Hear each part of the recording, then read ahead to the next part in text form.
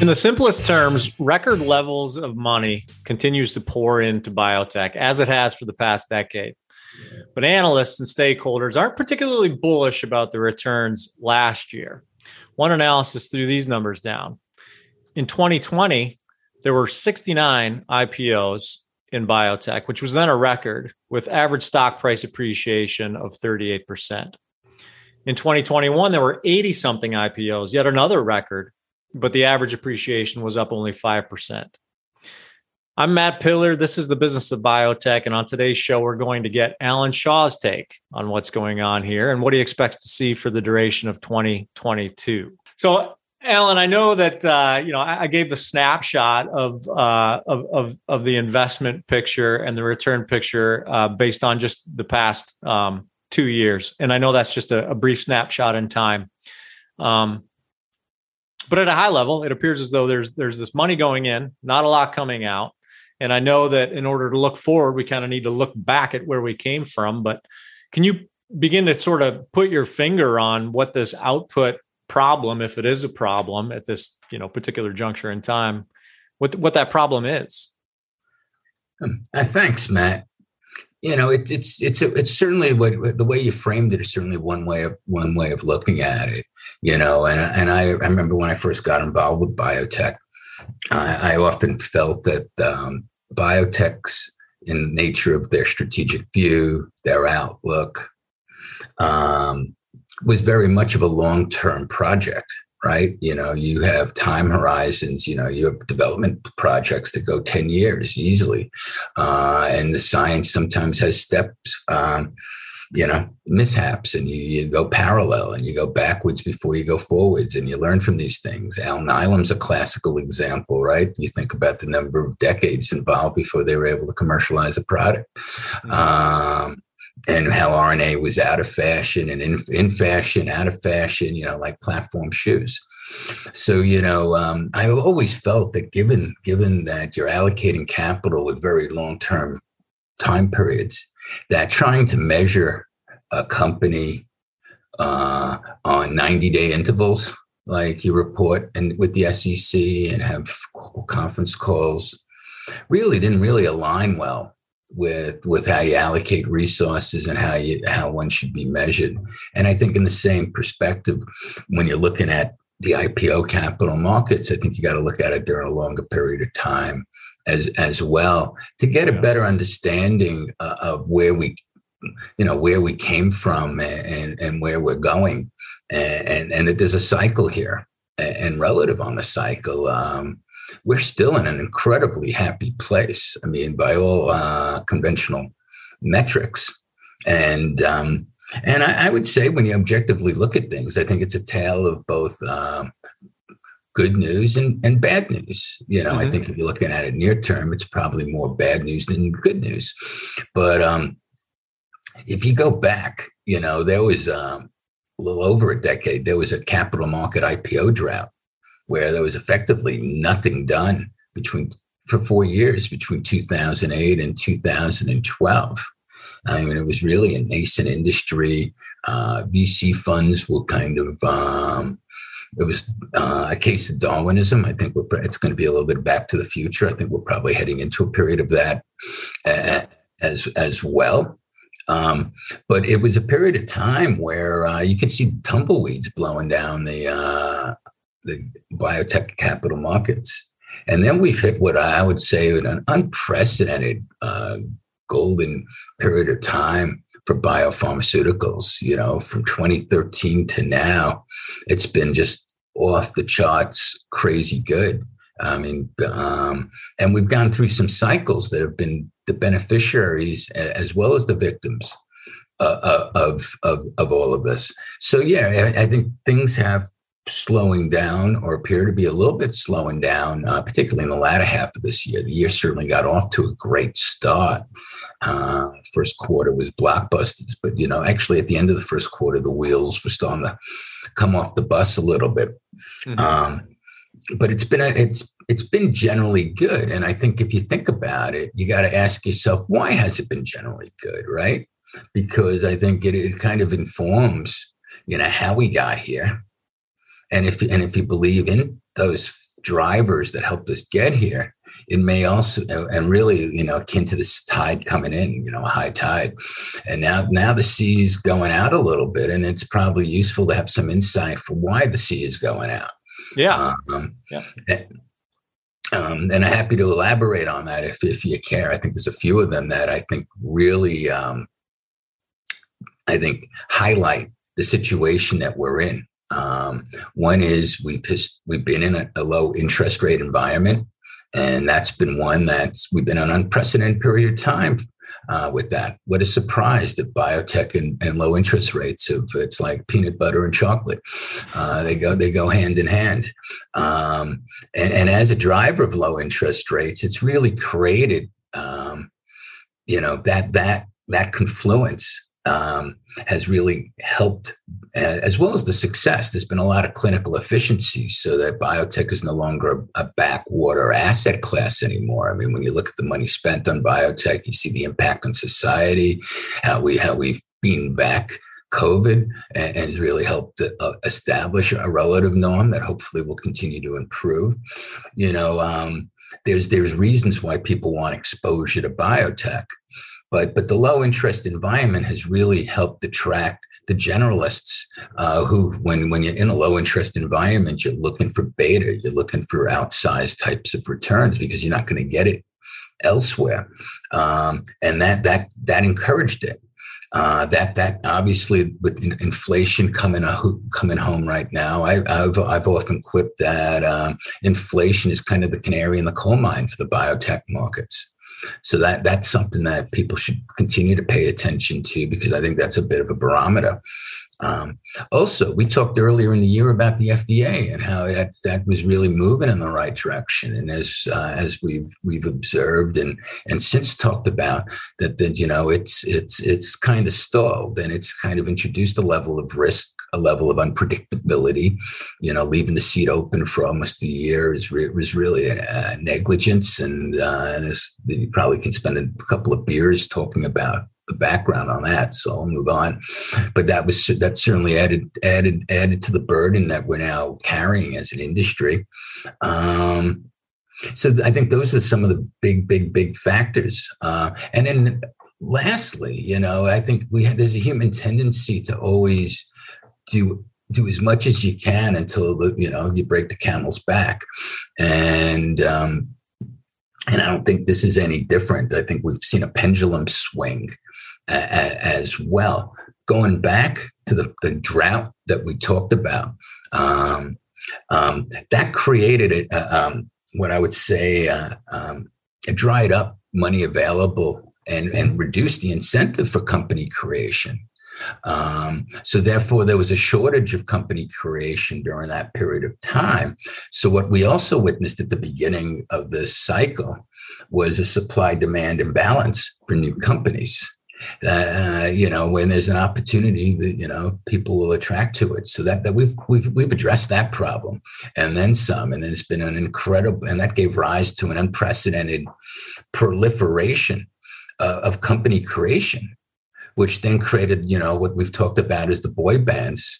Thank you, Rob Wright, for the band of IPOs that we've seen. And it's now come to the point where we've now created so much supply of companies and pushed them all out into the market that we've almost created a band of irrelevancy of all these companies that are fundamentally dependent on the benevolence of the capital markets for their ongoing activities.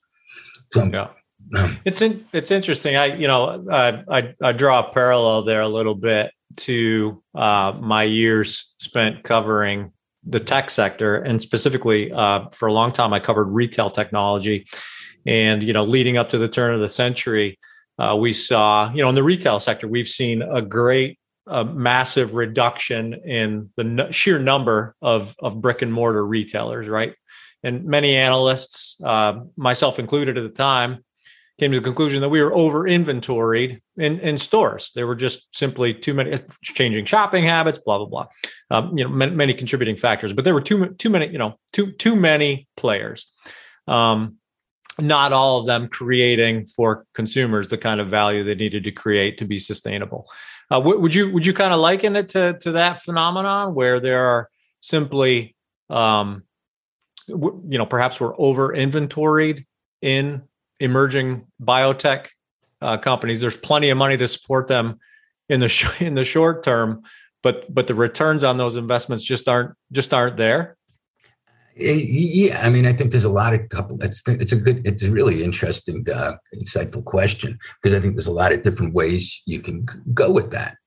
I think the short answer is yes, and I can point to a couple of different ways to think about it.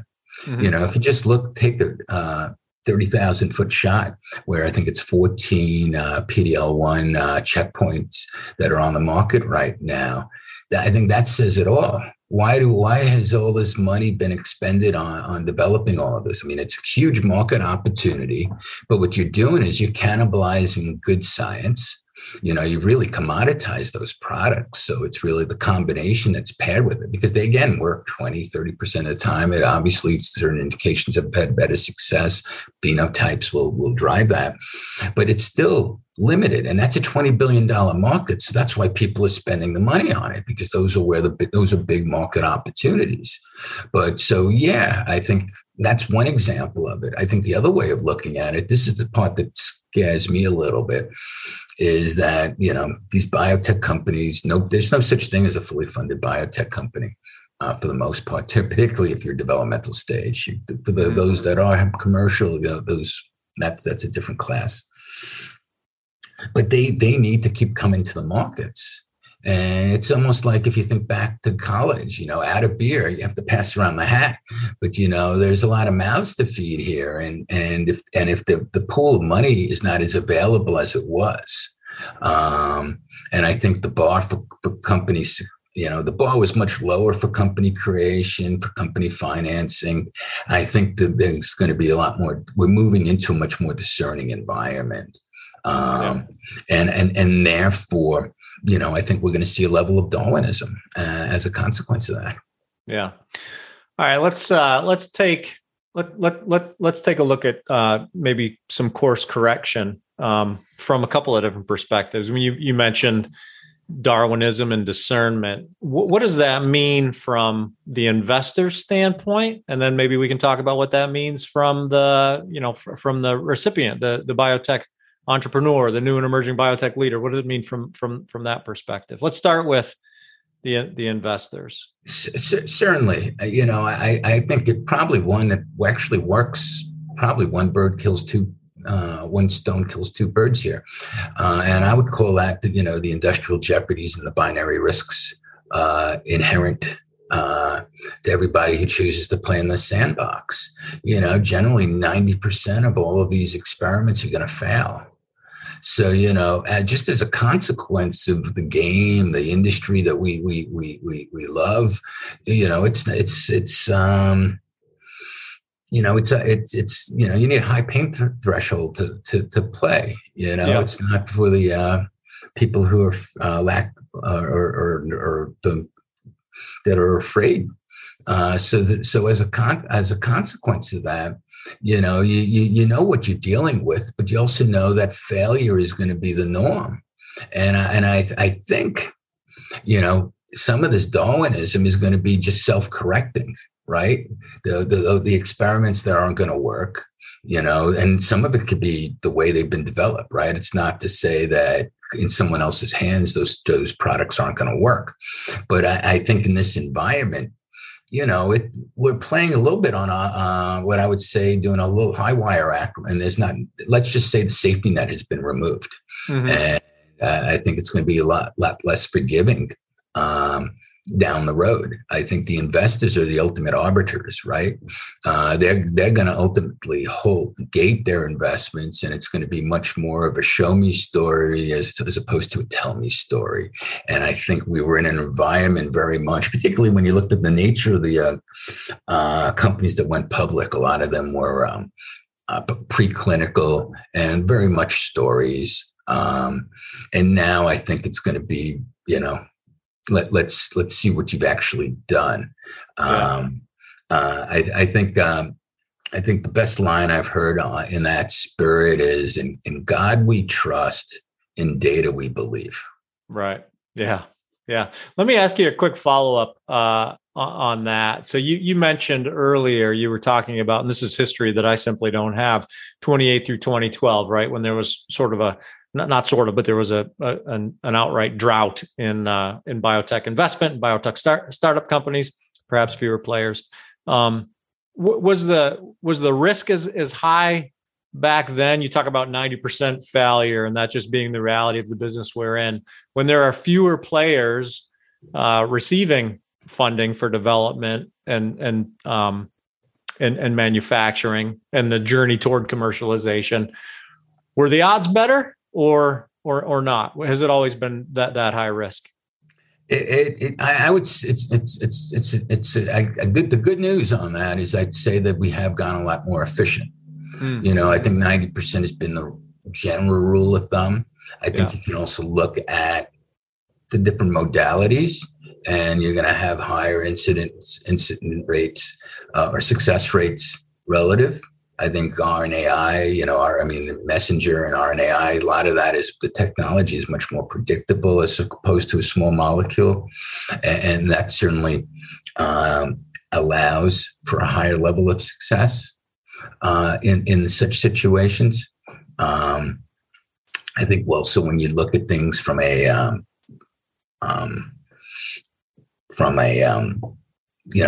different phenotype perspective, when you're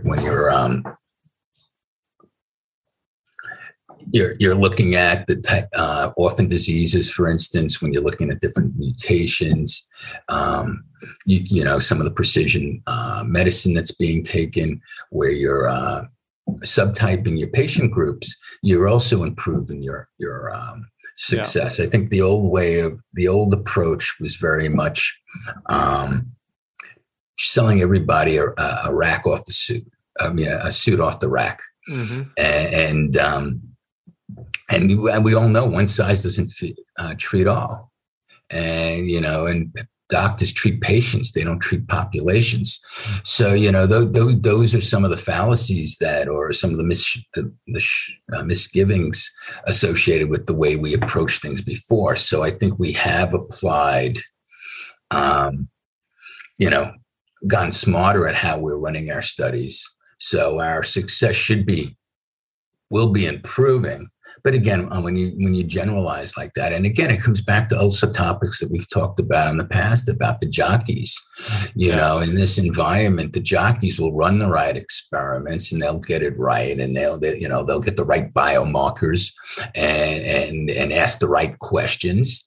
And there's going to be a separation from the strong from the weak.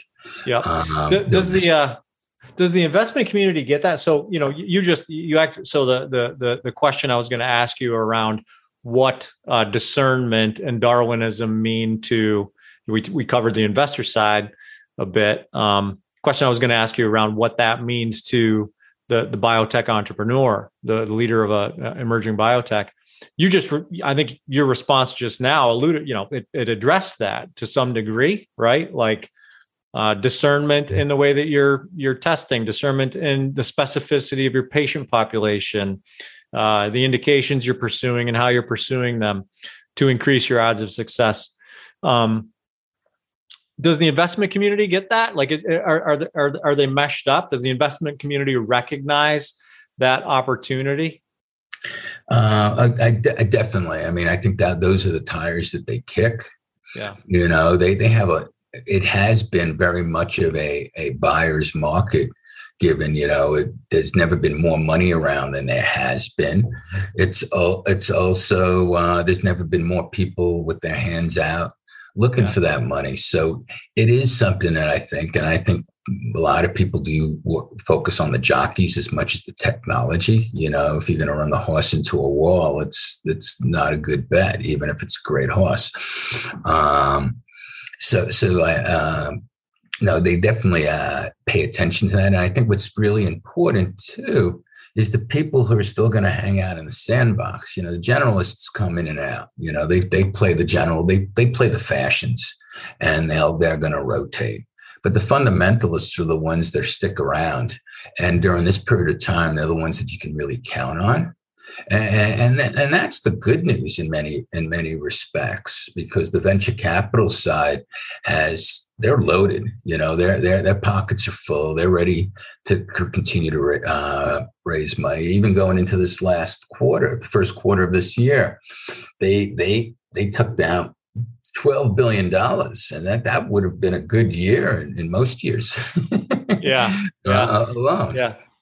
Just for context, this year, meaning 2021, we're airing this episode in Jan 2022. So when you refer to this year, that 80 billion, we're talking Q1 2021. That is absolutely correct. Crystal ball. It's tricky at the turn. It's tricky at the turn of the year when you're recording in December and going to air in January. So. No, absolutely. It'd be nice to go the other way around and then have some money on the race. Right. Yeah, for sure. The Business of Biotech is brought to you in partnership with Cytiva. Together, we're committed to helping the leaders of new and emerging biopharma companies navigate the financial, organizational, human resources, and regulatory waters you'll encounter on your way from discovery to the clinic and beyond. Check out a host of useful resources for biotech leaders at Cytiva's Emerging Biotech Accelerator at cytivalifesciences.com/emerging biotech. That's CYTIVA lifesciences.com/emerging biotech. Speaking of December 2021, you were the first, I think, to share with me before the newswires even did about the Pfizer's acquisition of Arena, and I think you were pointed to that at the time as an example of M&A being a bright spot for the capital markets, and perhaps your anticipation that will continue or grow in 2022. I'll let you tell me what is the scene for M&A and to what effect. M&A is an important factor, and I think it plays into this valuations of companies, and for periods of time, it's been a way of rationalizing some of the valuations when it kind of goes beyond what you would normally expect. Sometimes I guess a valuation when you feel like you've gone a little bit in front of your skis. M&A is generally attributable as the reconciling item around that, and it's been a relatively quiet M&A market for a while now. You haven't really seen the significant transactions, and you can really look at the biotech, private and public, as really the minor league system associated with that, and that reflects what I would characterize as a major change in the way pharmaceutical companies go about their M&A. They really have traditionally outsourced it.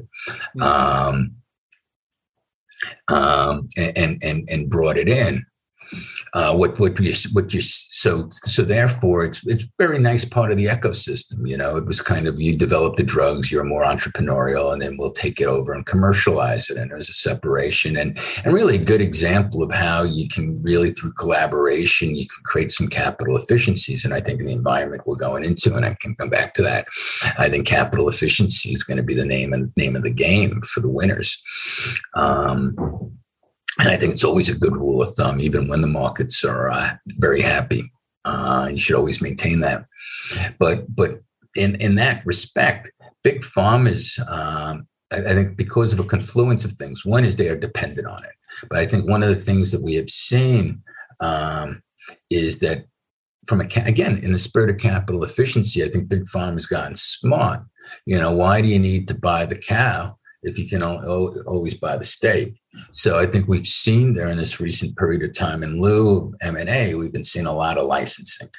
And that seems to be a more popular way to bring in new technologies to augment what they're doing. I think the confluence of the the reset in valuations that we've seen. The XBI has been down, incredible levels from the high earlier this year, and it's been a great run. So again, if you look at it over a 10-year period of time, you're laughing. If you're looking at if you invested in February, you're crying. But at the end of the day, it's made the valuations a little bit more attractive for would-be suitors, because everything I think before was somewhat priced to perfection. And going back to what we said, the industrial jeopardies, that's a myth. Things in biopharma can't be priced for perfection. And so I think that and the confluence of that with the huge, what I would say, COVID cash flow that some of these folks have been able to generate, really does create a little bit of a war chest to take advantage of a little bit of the market dislocation. And as you called out, I think the Pfizer transaction for Arena could certainly signify a catalyst or a sign of things to come.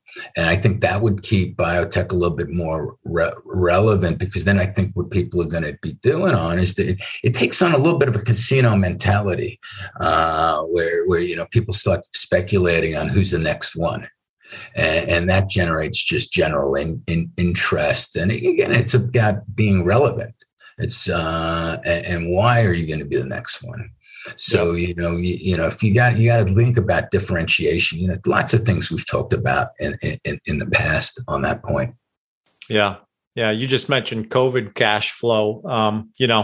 So December 2021, the Omicron variant, conversations with multiple biotech leaders over the course of the last 18 months who are working on the premise that there's a market for them in SARS-CoV-2 as it obviously becomes endemic, as variants arise. Do you foresee the COVID cash flow continuing to be an opportunity for biotech such as, there are hundreds of them, right? Hundreds of them that are working on, if not vaccines, therapeutics for SARS-CoV-2, and I think continue to. Is that long term?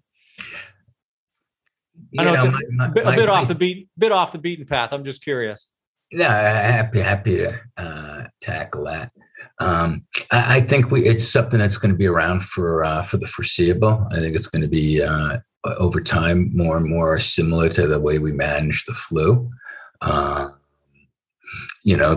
frequency is still a debate. What do you have to do to mitigate it in addition to is still a debate. I think full vaccination is the easiest and best, because otherwise we're going to continue to be hosts.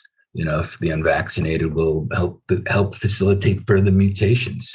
Yeah. And it's probably we have our own issues here domestically, but it seems to me that we should be thinking about how we vaccinate Africa a little bit better. They seem to be the leading petri dish on this. Yeah. Yeah.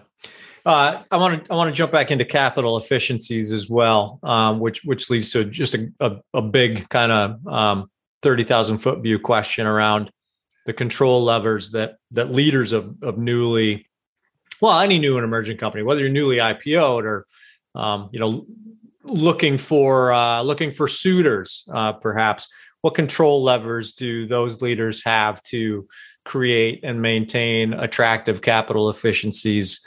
I guess to make their companies more attractive to the funding they need. It's about being attractive and surviving, right? So you need to survive to live another day, and it's almost like the lifeboat drill. I think you got to think about who women and children first, and focus on what's the priorities. And given that there's certainly reason to believe that there's storm prospects. There's a number of different views on how we start this new year. Hopefully on the more optimistic side, people are hoping that we see a reset button and people kind of put last year in their closet and they move on. And then there's some of the other fundamental considerations that I've referenced earlier, and whether or not that's going to kind of create a little bit of an overhang on the markets this year. So I think given the prospect of storm, I think, as you said, capital efficiency is important, and I think that really begins and ends with a couple of things. I think resource allocation is really important. I think the way you design your clinical studies are very important, making sure that you're asking the right questions and run those killer experiments. And I think that's, again, capital efficient. Early kill is as important as picking the right winners and funding them. So I honestly think that, resource allocation there's going to be a lot more emphasis on it, because when the capital markets spigots are running, everyone's like a drunk pirate. And there's just naturally less discipline. I mean, we've seen it in our lives, how you manage your personal decisions based on that.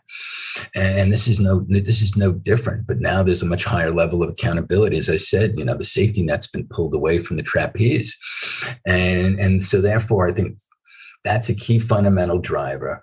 And I think there's a number of other high impact areas that can be focused on and considered in terms of recalibration. Certainly portfolio management, that's an extension of resource allocation, figuring out optimizing, maybe you don't feed all the mouths that are there right now. You'll give yourselves a little bit more wiggle room. Of course, the one thing we always know is things take longer and they cost more money.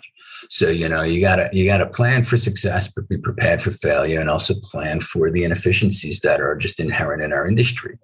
I think you want to have and in order to answer that question and to be able to do that right, you need to have a really, really, really clear focus on what your needs are, what your goals are, and an understanding of how that matches up with your own core expertise, and understand those gaps.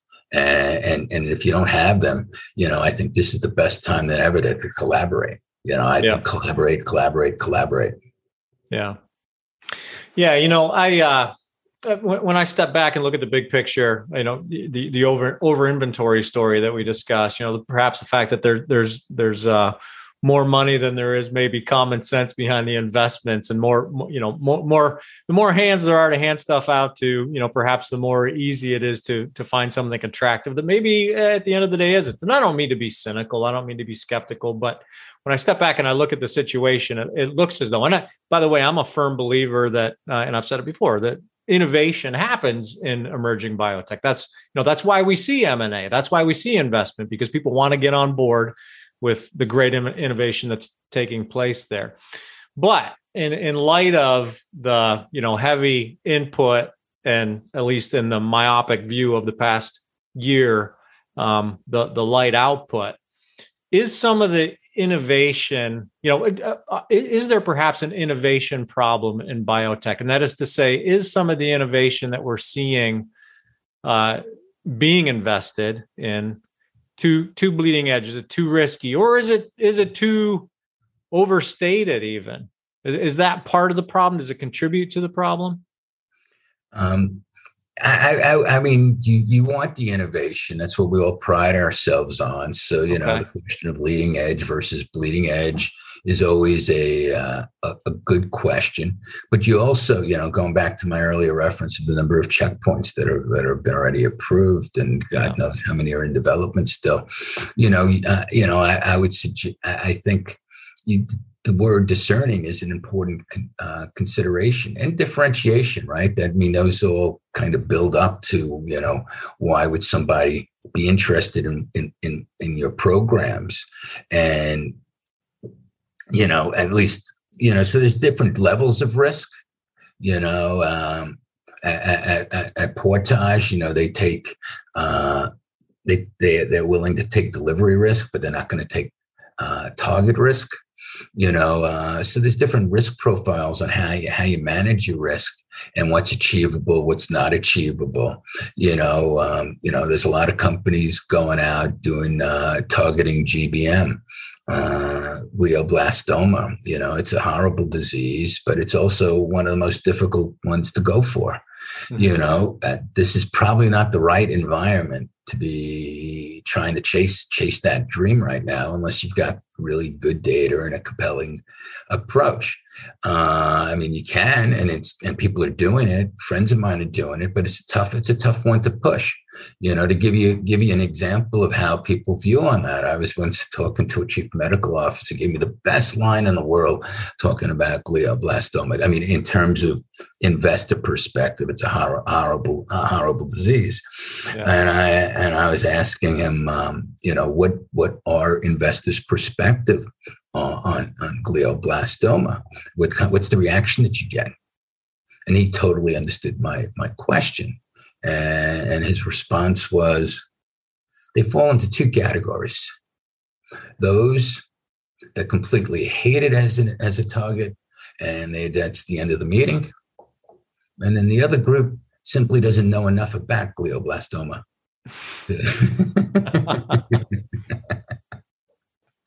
Yeah, well, it speaks to perhaps the point that I was making about the need for discernment, I guess, from the investment community to focus, maybe concentrate some of that funding on winners. Absolutely. So, I think you do want to be differentiated. I think you want to have a good scientific thesis. I think you want to be able to have the data that supports it, even preclinical, and understand how that's going to translate into the clinic. You want to be able to have the fundamentals. It's really all about having good fundamentals. And if you focus on the fundamentals, and part of the fundamentals is also being aware of the competitive landscape.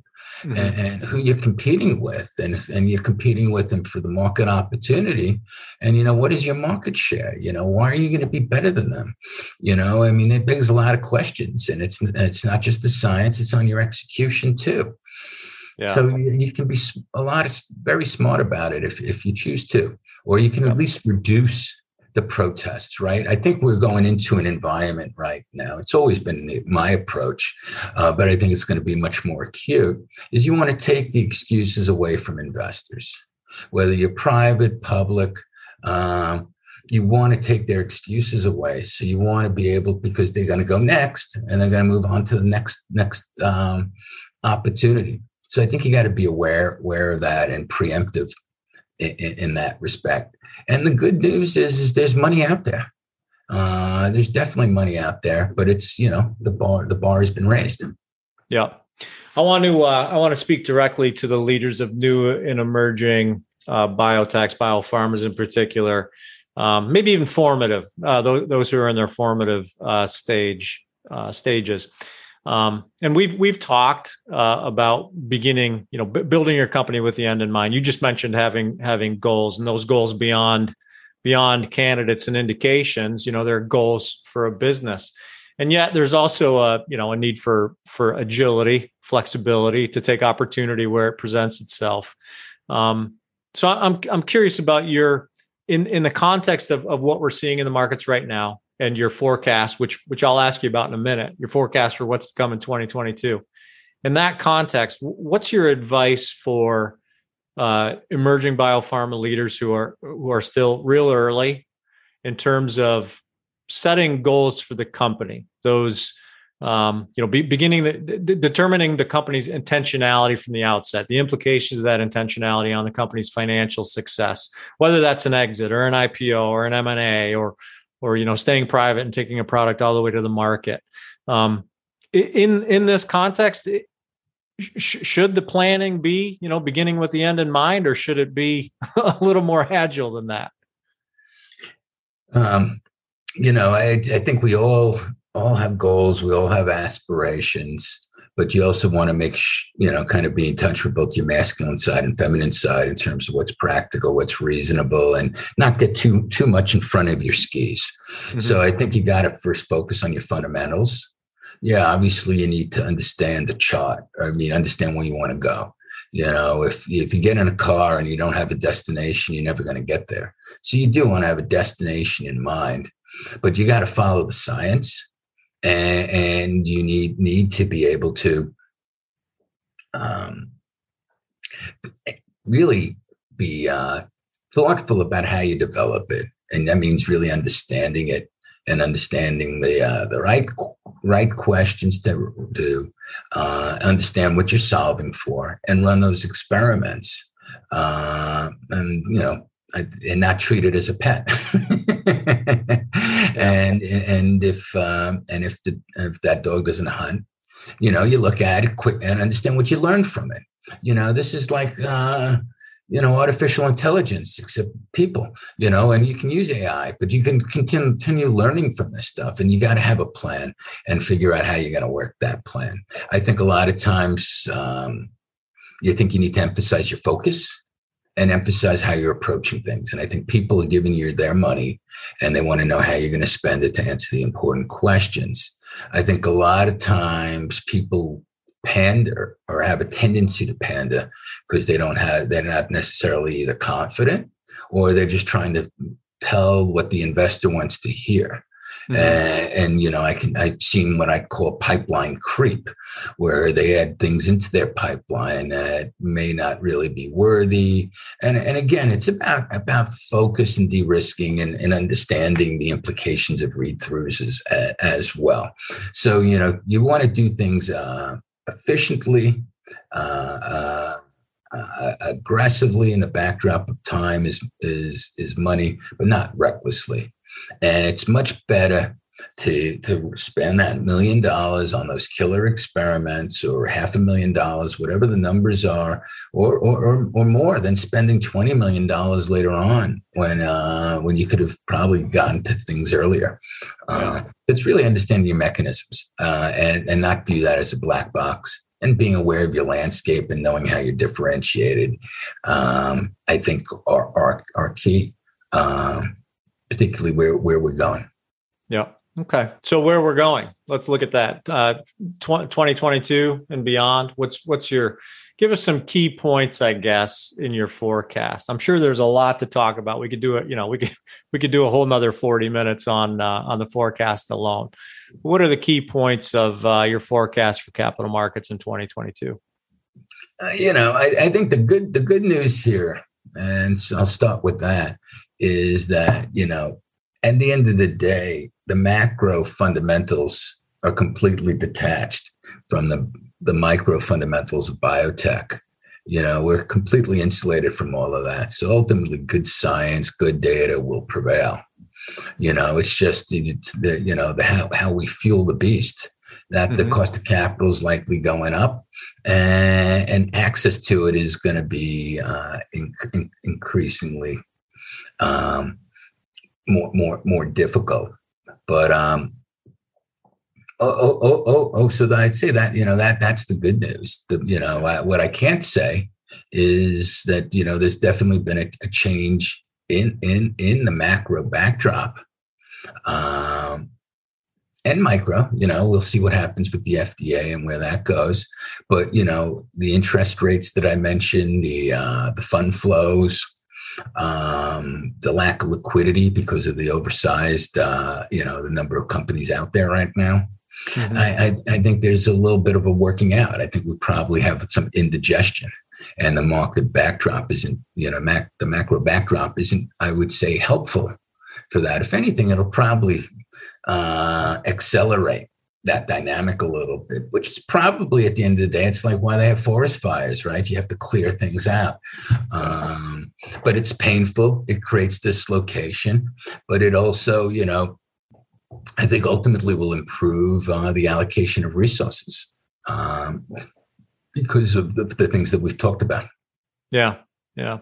What, so I know I bounced around a lot in today's conversation. Sometimes when you talk, Alan, I hear a nugget and it's like that ooh shiny, and I chase down that nugget and take us completely off track. What important points have I not given you an opportunity to share that you've had top of mind? What did I gloss over too quickly? I think this has been pretty comprehensive in terms of how we kind of covered the gambit around the considerations here.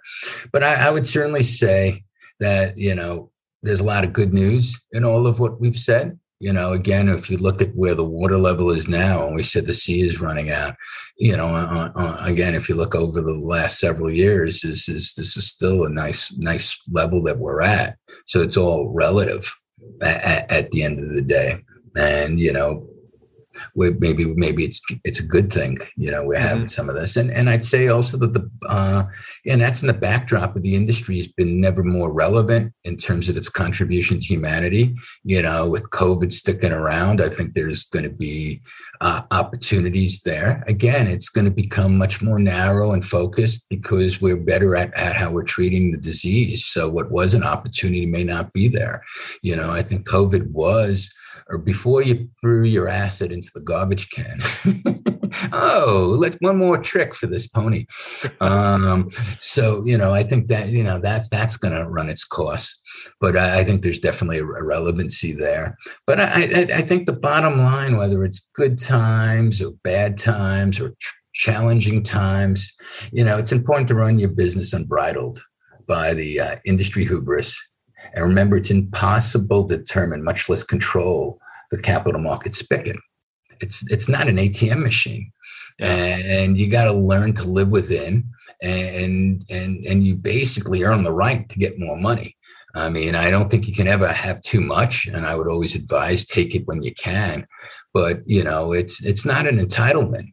And I think what what's going on in the market right now is a reminder that what have you done for me lately? Yeah. Sound advice from Alan Shaw, as we've come to expect. I appreciate the time. We gotta wrap things up here, but I always appreciate conversations with you, Alan. Always a great time. Always a great time, and you're always on your toes because you never know what to expect. You never know what shiny nugget I'm going to chase down next.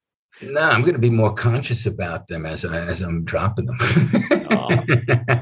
Keep dropping them. It's good stuff. But I appreciate it. Thanks for coming on again, and we'll catch up with you in a couple of weeks. Sounds great. Sounds great. Looking forward to it. To be continued for sure. Yeah. So that's Alan Shaw, who, by the way, informed me today that he loves fan mail. So keep the fan mail coming. I'm Matt Pillar, and this is the Business of Biotech. We're produced by Bioprocess Online with support from Cytiva. Check out everything Cytiva has to offer, the leaders of new and emerging biotechs at CytivaLifeSciences.com/emerging biotech. Then check us out at bioprocessonline.com, where you can sign up for my newsletter and subscribe to this pod. Hope you're enjoying the show. And if you are, please make sure you're subscribed to give us 5 stars. And as always, thanks for listening.